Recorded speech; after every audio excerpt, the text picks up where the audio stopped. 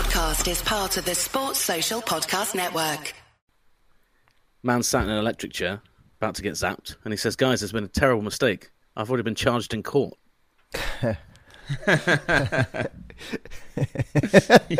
Yes. I love it, Nate. Welcome back. I feel like you're back on it. I've gone back to 101. I've been like, what jokes does Lawrence like? Straight back to that. Yeah, I knew you'd like that one. I had no doubts at all. All you needed was 2 weeks in Bahrain, Nate. Yeah, right, exactly. Just to cleanse. It was those two flights, wasn't it? Yeah, those two flights, the aircon, the heat. Yeah, I think on those runs as well of the track, it helped me out. Okay, well, I won't make you wait too much longer, Nate, for your score. It's an 8.5. Yes. Oh, nice. Okay, that's good. This is good. I think the last few jokes have been up and down, so this continues that theme, right?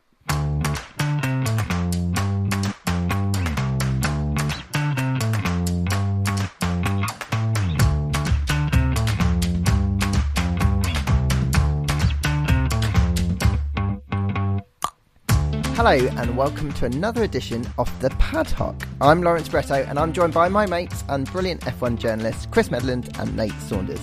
Now, we've been back in the UK for a few days after spending the last 2 weeks in Bahrain for pre-season testing and the race. Nate, I'm going to come to you first. How was the desert? It was very good, very warm, as you can see. I mean, well, you two can see, no one else can see. I'm sat here in a hat and a jacket because my flat is freezing cold. But no, the desert was great. I hadn't been to Bahrain before. Ran the track twice. Yeah, just had a pretty good time. It's a pretty great venue, isn't it, as a facility? Like they even serve you kebabs and stuff in the paddock, which is very, very dangerous for a man like me. But no, I enjoyed it. How many kebabs did you eat, Nate, over the course of the test and the weekend? So this is going to sound bad, Lawrence, but on the race, because I forgot to sign up for grid access, when everyone else went to the grid, I went and got myself 2 kebabs. They weren't huge, though. They weren't huge. I got myself 2, and then I took them back to my desk.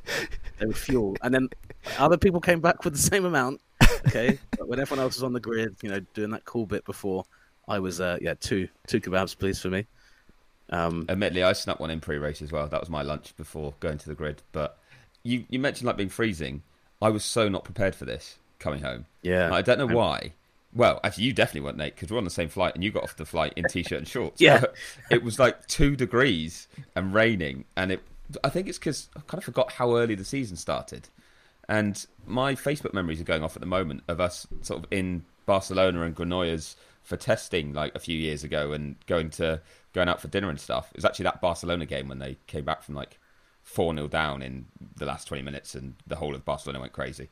And that was 6 years ago, and we were still finishing testing in Spain. And now we're back from the first race. So it's still hot in Bahrain, but it's still freezing at home, and I just wasn't ready for the two to collide when I came home. Well, you mentioned my attire when I got off the plane. I got in the cab. Me and Meadows were waiting for the cab together. I jump in my cab, and the guy turns to me about 5 minutes in and goes, "So, been to the Caribbean?"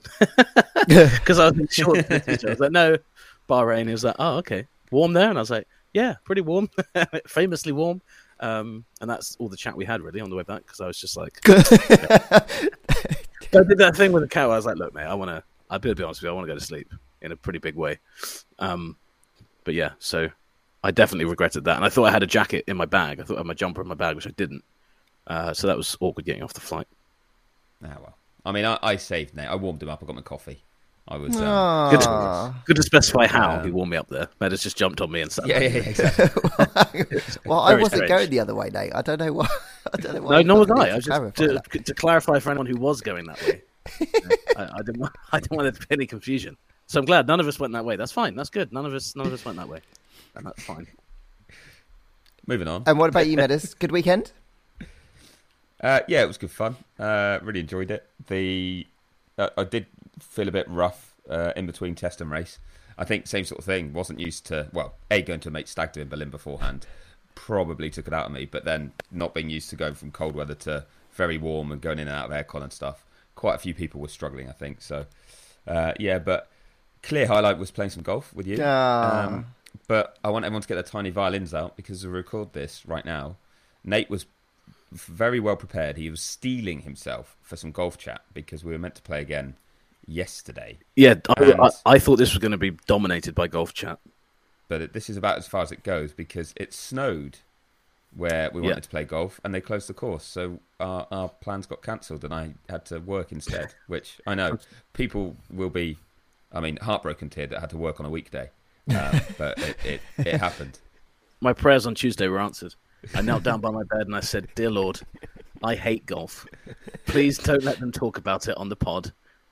P.S. Please help me with other stuff. Make me rich and things like that. Amen." And then, that was obviously an answered prayer. But I reckon God gets a lot of prayers like that start off with, "Dear Lord, I hate golf." So maybe there was a lot going in that day. And following up with, "Can you make me rich?" Yeah, exactly. I started with the least selfish thing, at least. So that's how you tier a prayer, I think. You put least selfish stuff first, and then go full selfish for the end. Well, luckily for you, that's basically all the golf chat we've got. I guess Bretto will hopefully find something far more entertaining to talk about from his weekend. I don't know if it's entertaining, but I can at least bring it back to Formula One chat, Nate. So hopefully that's slightly better for you. F1 TV better, this year we're doing. For F1 TV this year, we've got practice pre-race. I don't know. I would have thought I would have learnt this by now. I haven't done 6 shows, but it's I've done pre-practice and post-practice shows. New for F1 TV this year, so I was a little bit busier. You boys will be glad to know this weekend. Working finally with Will and earning his Laura. money. Yeah, you did look busier. Time and all, really. I've also got to say, lads, every week I see you are even more stylish than the week before. I'm genuinely blown away. It's very impressive.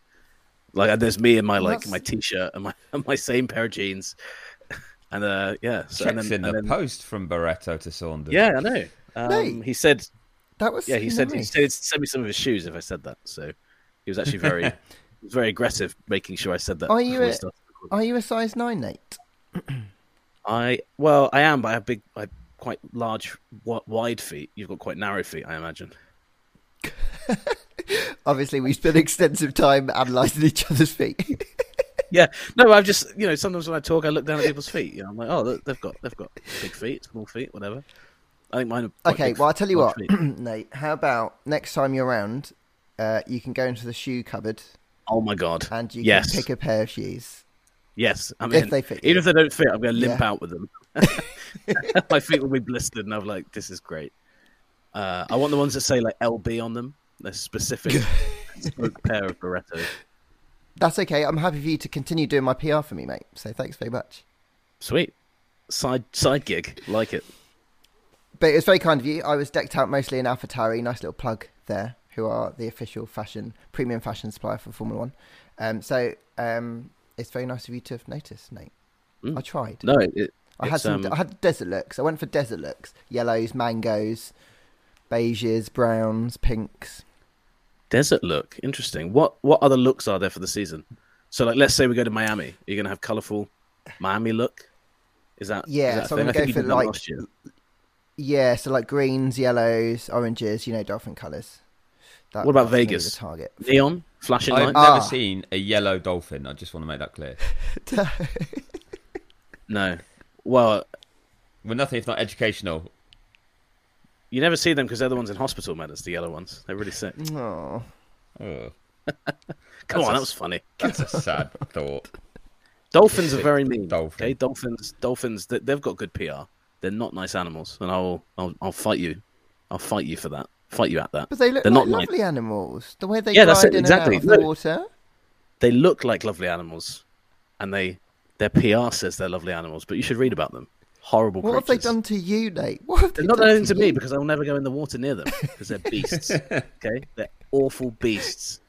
Okay, you swim with them if you want. And they'll do the whole thing and then make you think, oh, yeah, I'm having a great time.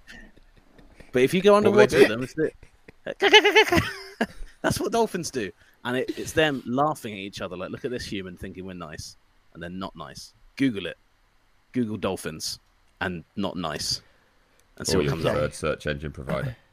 Yeah, don't do it on a work laptop. Not because it's not safe to look at. But no, what's coming up? Your work colleagues will just think you're a bit of a weirdo. Not that it's a bad search. They'll just be like, why have you been searching dolphins? Anyway, sorry, Lawrence. But Vegas. That's okay. What colours would you wear? I've got sequins for Vegas. I'm gonna have some sort of flashing light. and I'm trying to work on a shoe that can have dry ice in them, so that when I'm walking down the paddock, there's like smoke coming out of them. Oh my god! But I haven't quite worked out the I haven't worked genuinely out the tech sounds yet. incredible. Is that doable? I assume it. I mean, I guess it is. Yeah, I'm trying to find someone who feels it's safe enough to put the dry ice in a compartment in the shoe where it doesn't burn my feet. Like, obviously, doesn't get. How are you going to get that through the airport? I don't know. There's lots to work out. There's lots to work out. Surely it won't have the dry ice in it at that point. Oh yeah. Sorry, the dry ice will be collected in Vegas. Oh yeah, of course it will. Yeah, I was going to say because that's like an international incident waiting to happen. your bag. I'm not just walking everywhere with just dry ice constantly. No. Explosive the irony shoe. that an international incident waiting to happen is 100% Nate's tagline for his future book, and yeah, it's about you, Greta. Yeah. Yeah. I'm honoured, mate. I'm honoured. Let's take it back to racing. Yeah, where were you? I was in Bahrain, Nate. Chris. Oh my for God! Goodness sake! Jesus. What is this? When there's a professional camera on Lawrence Barretto, you could never see more of a pro in your life. He is slick, bang, bang, bang, hits all of his beats. He knows who he's talking to, for one thing, that helps. Today, he's been a complete mess. Calling me Meadows, you Nate. I think it's because I feel so relaxed around you guys because you're my mates that I'm just in. I'm not in pro mode. That's what it is. But let's take it back to pro mode and take it back to one of our favourite features on this show. Nate's 60-second review. Hey. Let's go. First of the year. If you've only got 1 minute to spare, wanna know who finished when and where, sit back, relax, cause we got you. Here's Nate with the 60-second review. Robin Thicke, Barack Obama, Sebastian Vettel, Ferguson out, Moyes in, Andrew Murray wins Wimbledon. That's right, the year's 2013. Your name's Fernando Alonso. You're happy, you're content, the world is your oyster. Until you're visited by a ghost of Formula One future. Pay attention to the rhyme here, please, everybody. 10 years of sad, he predicts, 10 years of slow, until a Canadian billionaire tempts you with dough. His car is green and quick. Your teammate is called Lance Stroll. Don't know what you thought that was going to be, but that's very bad. Stroll is wounded, but he's brave. He's hurt his wristy poos. He will still race, but he wants you to help him into his racing shoes because he also broke his toe. Stroll almost ruins the big day when Fernando gets in his way. But the green cars, I didn't actually write the rest of this because I can't think of many more bad rhymes. But yeah, Fernando was great, wasn't he? Pretty fun. 10 out of 10 for the move on Hamilton. 10 out of 10 for the move on Sainz. 10 out of 10 for the career move. Rare for Alonso. Max was also quick. Mike Elliott in the mud. McLaren back to earth with a thud. And Logan Sargent is fun to watch. Bye. Wow, yeah, like that. That was sensational. I briefly forgot it was a 60-second review, and I saw that I had 7 seconds left, I think, at one point, and I was like, oh, wowzers. But yeah, I was quite enjoyed that, being back. I like the way that there was random rhymes in, along with the ongoing rhyme. I think you rushed the Lance Stroll shoes one. I did that. I just was about to say that ruined the best rhyme there, wristy poos with shoes. Yeah. And then, so sorry about that, guys. That I was quite upset hearing that back. Actually, I thought, damn, if I could do a do-over, that would be it. But yeah, still some of your finest work, though. Thanks, mate. See, we're going back and forth with the good PR now. Exactly. I give Lawrence a compliment, and he gives me one. That's how it works. Well, actually, you're not only getting compliments from Lawrence. You have been defended on Twitter. I saw this. Now, it started off with a Nate's performance review from the Twitter. Actually, the Twitter handle is it snowing, which is ironic given yes, it is.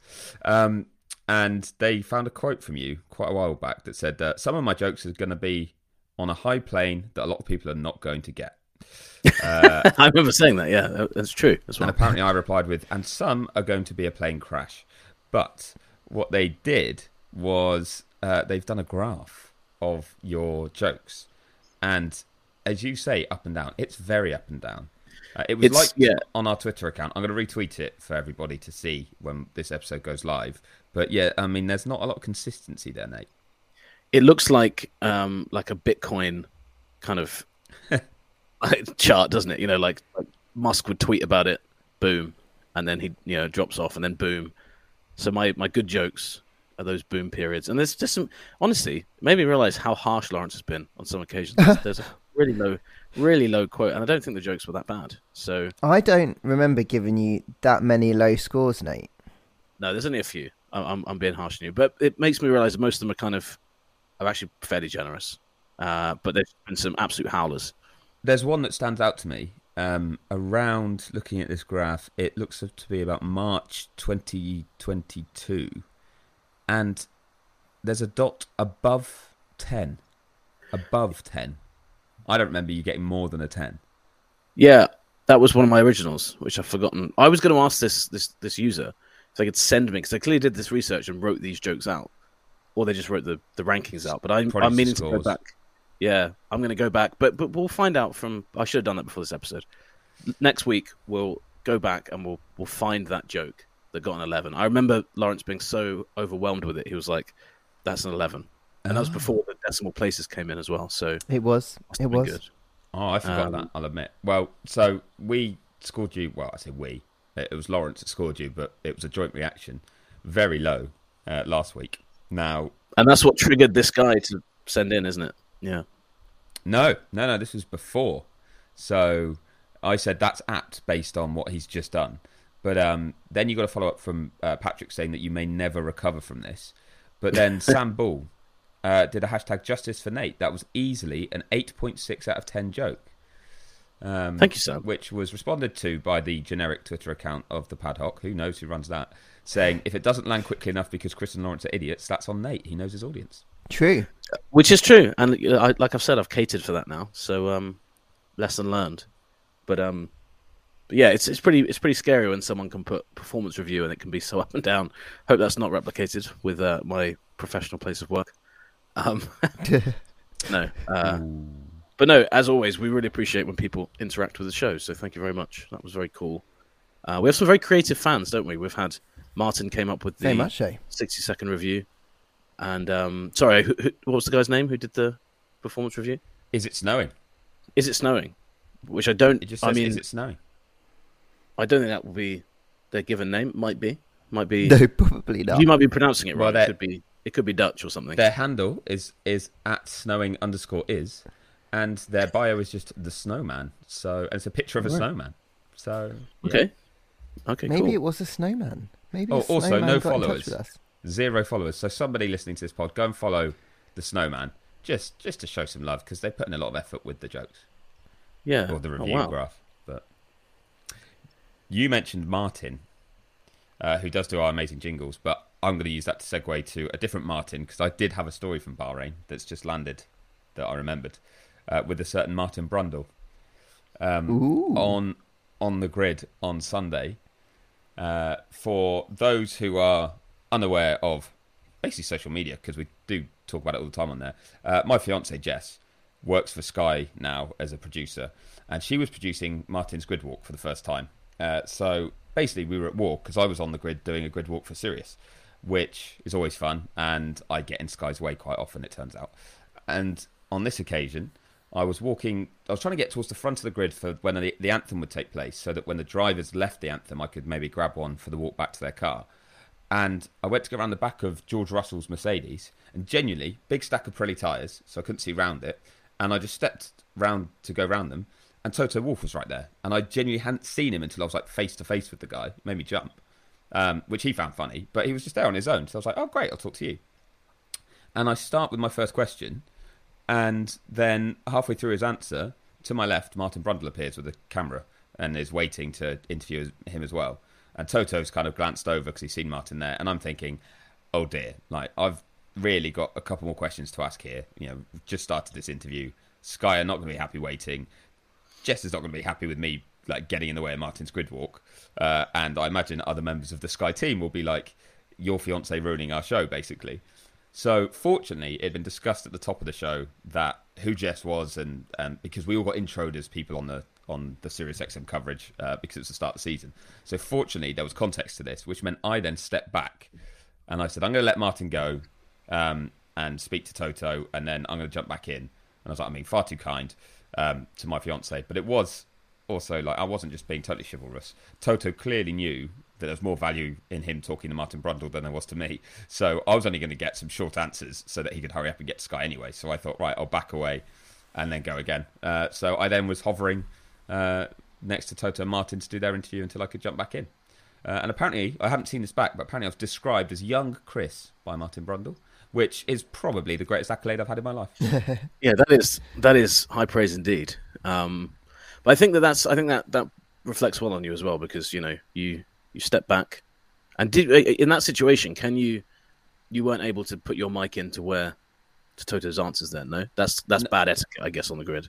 Yeah, I think I probably could have if I really wanted to, but I don't think Sky would have been happy with that, or Brundle wouldn't have been happy. I think he was thinking about doing it with my interview if I hadn't shut up at that point.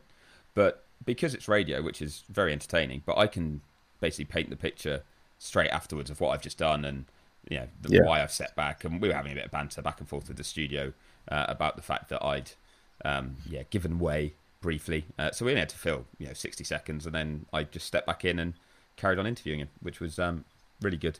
And he was brutally honest about Merck got it all wrong. Yeah, crazy that, isn't it? It took 60 seconds, a 60-second qualifying session, and then Wolf was like, no. 60-minute. Sorry, I'm thinking of 60-second review, aren't I? 60-minute. You know what I mean. But yes, yeah, mental. Like, for it to be that quick.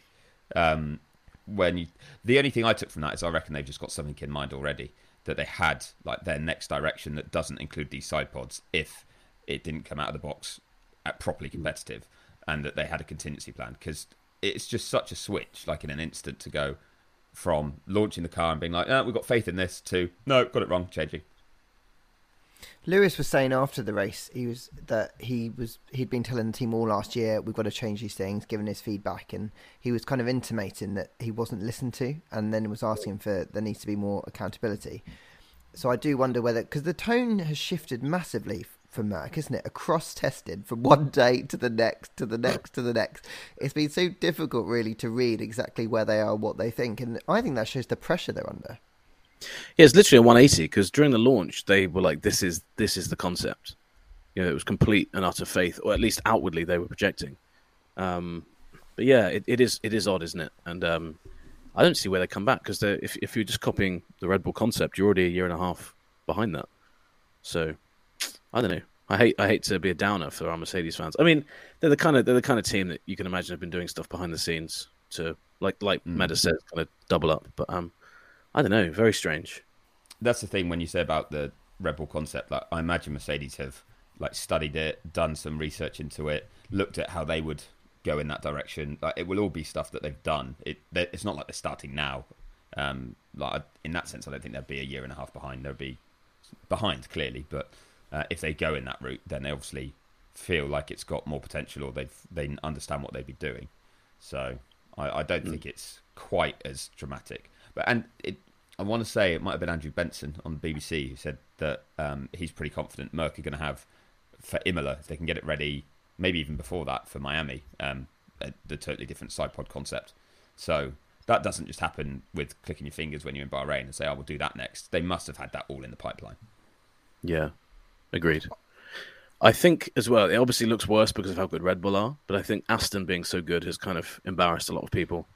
What do you guys think? Because that was by far the best storyline coming out of the first race. I don't think anyone expected Aston to make that kind of step from last year into this year. And I think if they weren't there and Merck performed as they did, I don't think Merck would be coming out saying things were bad as they are at the minute, because I think they're just embarrassed by having supplied them with the engine, the gearbox, a lot of the rear end of the car as well.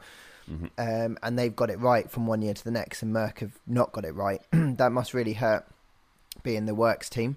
But fair play to Aston, right? Like, they're putting the resource in. They've got all the people in place. They've chosen the right direction by the looks of it now. They seem to have this baseline car that Fernando has been banging on about, wanting to have like a flat line to work off through the year. And they've got Fernando Alonso driving, and probably, as he would say, the better that he's ever driven in his career. And it could be him that we're talking about as the main challenge this year, and what an incredible story that would be.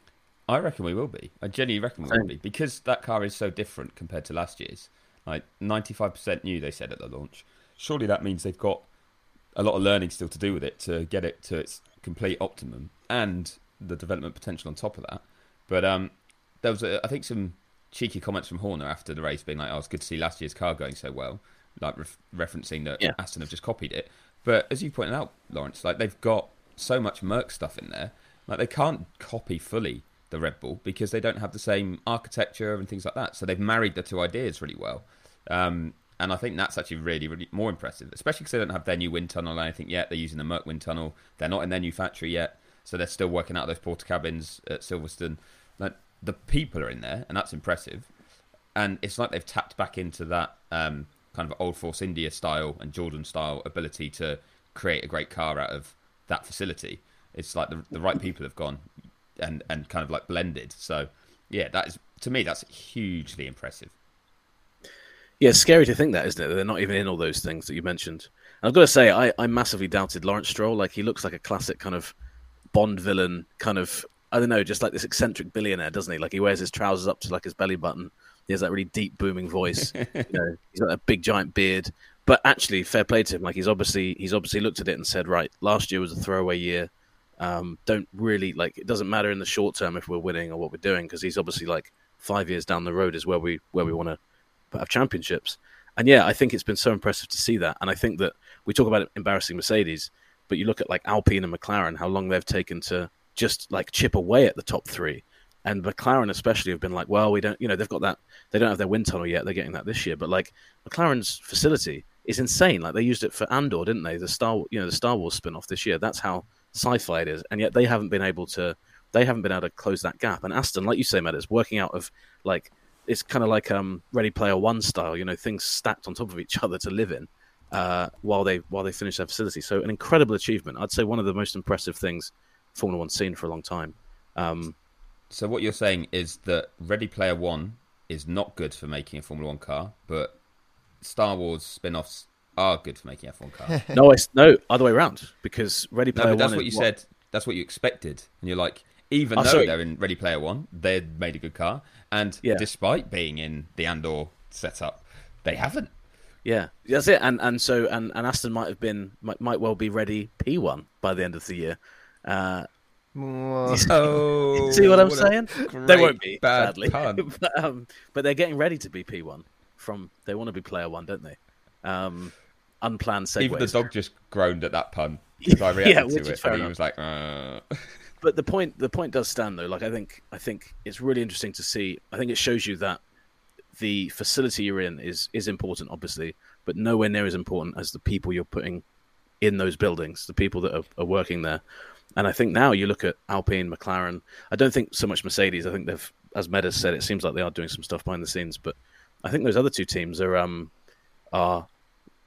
really under the microscope now, especially McLaren. That I'm not sure if James Key will stay around at that job for too long as technical boss. But yeah, they've got a huge way to come now. So awesome stuff, and it's great, isn't it? Fernando's back in a good car, which is great. You think it's going to be Key out the door, do you? Oh. Yes. That was good. I enjoyed that a lot. Speaking of good, I want to get Bretto's thoughts on this first, but Lance Stroll, like, wow. Yeah. Wow, indeed. How often have we said that since he's started? Isn't this his 7th season, I think, in Formula One? I don't think we've said wow to Lance Stroll since he's come into Formula One. But, like, fair play to him. I remember speaking to him at the car launch. I think I said to you boys, he was in such a good mood. Like, the best mood he's ever been in pre-season. He was chatty, making small talk, complete opposite to Checo and you, Nate, at the Red Bull launch. Like, he was properly up for this season. Then obviously had his cycling accident and those injuries, and of all the times for that to happen, he actually had a good car at his disposal. So I imagine that would have been motivation enough for him to come back. So to do it with broken wrist, broken toe, he later revealed, even with all the painkillers, and then to just get the job done across the weekend, I thought it was incredibly impressive. And Fernando's been very positive about Lance, like, since he's become his teammate, and I think we haven't really had a lot of evidence to support that, I think, to be fair, but like the way that Fernando was talking over the weekend following the performances that we saw, I think that's completely fair and justified, and fair play. And now I'm interested to see what the next few races are going to be. Once he's healed up and he's back on it, like, can he really bounce back from this? Can he make the most of the fact that people are kind of talking about him again, maybe more interested in him now, impressed by his performance? Can he really kick on from here and kind of bring Lance Stroll 2.0? I don't know if Valtteri will allow that, but like, the next patented, level, yeah. Lance Stroll. I think you're right though, Lawrence, because I've always kind of downplayed Stroll. I've always questioned his like motivation to race in F1. He didn't always give off that vibe, did he? That he cared about being there. But to do that and race, I think kind of it suggests there is that underlying motivation, and it must be way more easy to be motivated when you know the car's going to be good. If you're injured and you're like, oh, this car's going to be a handful just getting out of Q1. I imagine he'd have said, you know what, I will miss the first race or first two races, whatever. That motivation might not have been there. So yeah, fair play to him. I still think over the course of the season he's in for a really tough ride against Alonso, but I think in a way he obviously he's got this in the bag now almost. People will look at it and be like, well, fair play, like he's had this injury, he's probably not going to be up to speed with Alonso very, very quickly anyway. And the fact that he came back, I think is probably, we joked about PR earlier, but as a PR win for him, I think it was huge. And yeah, it's funny, isn't it? Because Alonso's never been this nice about a teammate. If you think about how he talks about other teammates, he always will compliment and then he'll finish with like a barbed kind of insult or a disguised insult at the end. He did it with Ocon.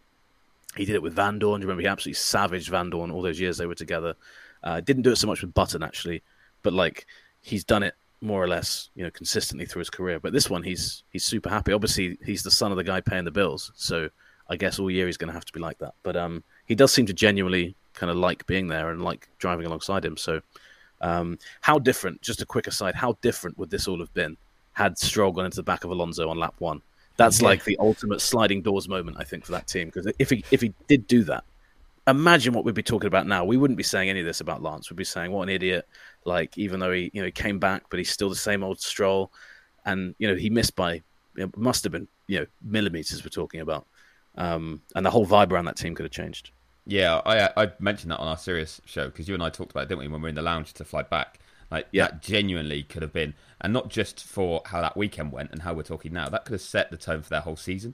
Like right now, Aston, the most probably interesting and exciting team on the grid based on where they got to so quickly and where they could, like what they could achieve this year. And it could be the complete opposite of internal warfare almost, and kind of like that relationship, but also the missed opportunity. It could be so different, but I'm glad it didn't go that way because of what he actually went on to do.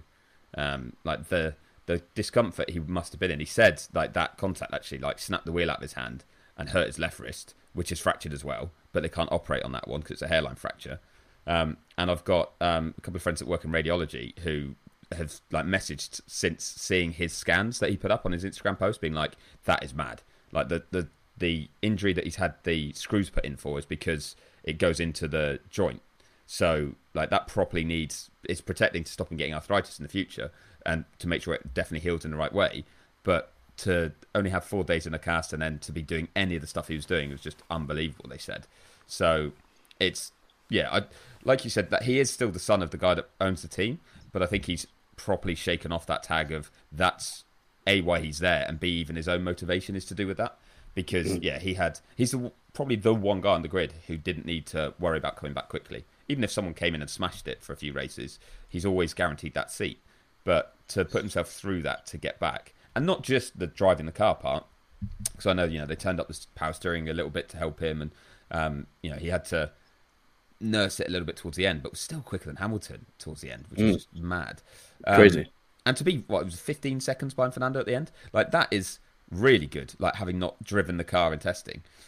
But not only that, it's that spell of actually doing the rehab. Like, you look at what he had to put himself through and the pain and the kind of the hard bit that was behind the scenes, like no one was seeing at the time. He's not getting credit for it then. He's just getting on with it to be fit enough to race in Bahrain. It was like, massive respect for the guy.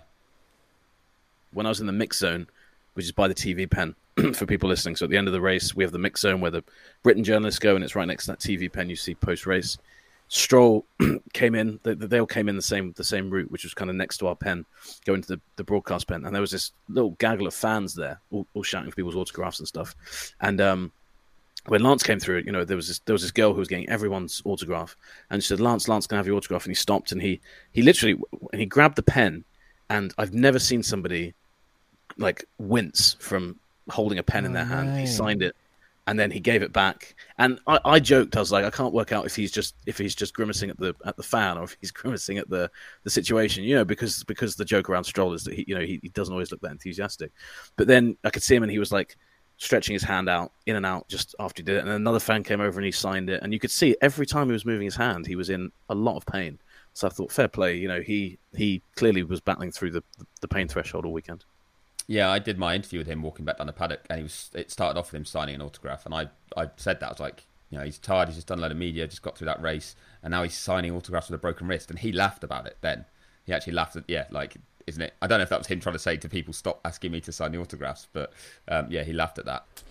Well, on that positive note, chaps, let's call it quits, seeing as we did have a decent run of Formula 1 chat just then, so let's not... Too much. Let's not segue off again. Thanks very much for your time, as ever, and thanks to everyone who's listening and for following us on our social channels at The Paddock. You can read Nate's work on ESPN.com, Meadows' work on Race.com, and my work on F1.com, and we'll do this again very, very soon. Bye. Goodbye.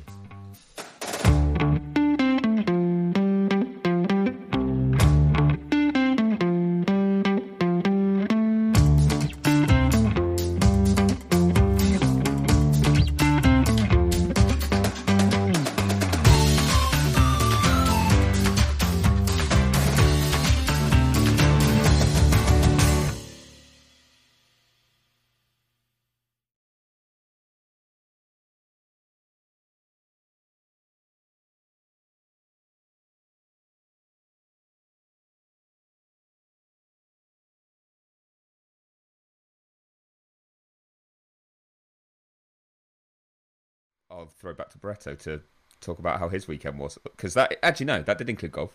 You were part of the golf that I was part of. As you introed earlier. Yeah. Good God, you've managed to extend golf chat despite saying there's no golf chat.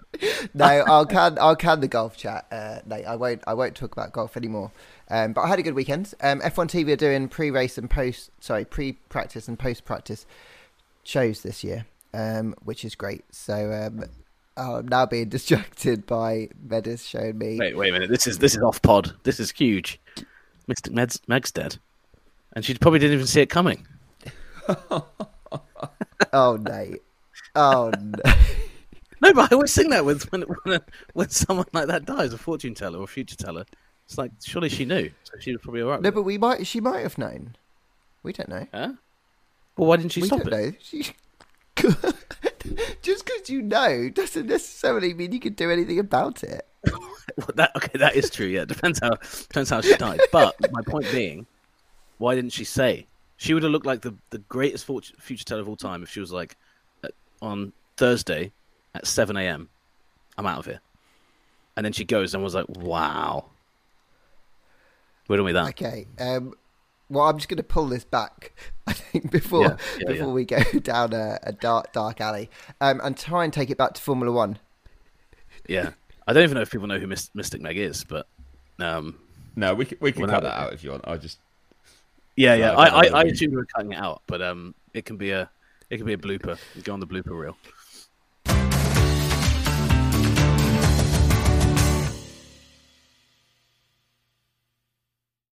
Sports Social Podcast Network.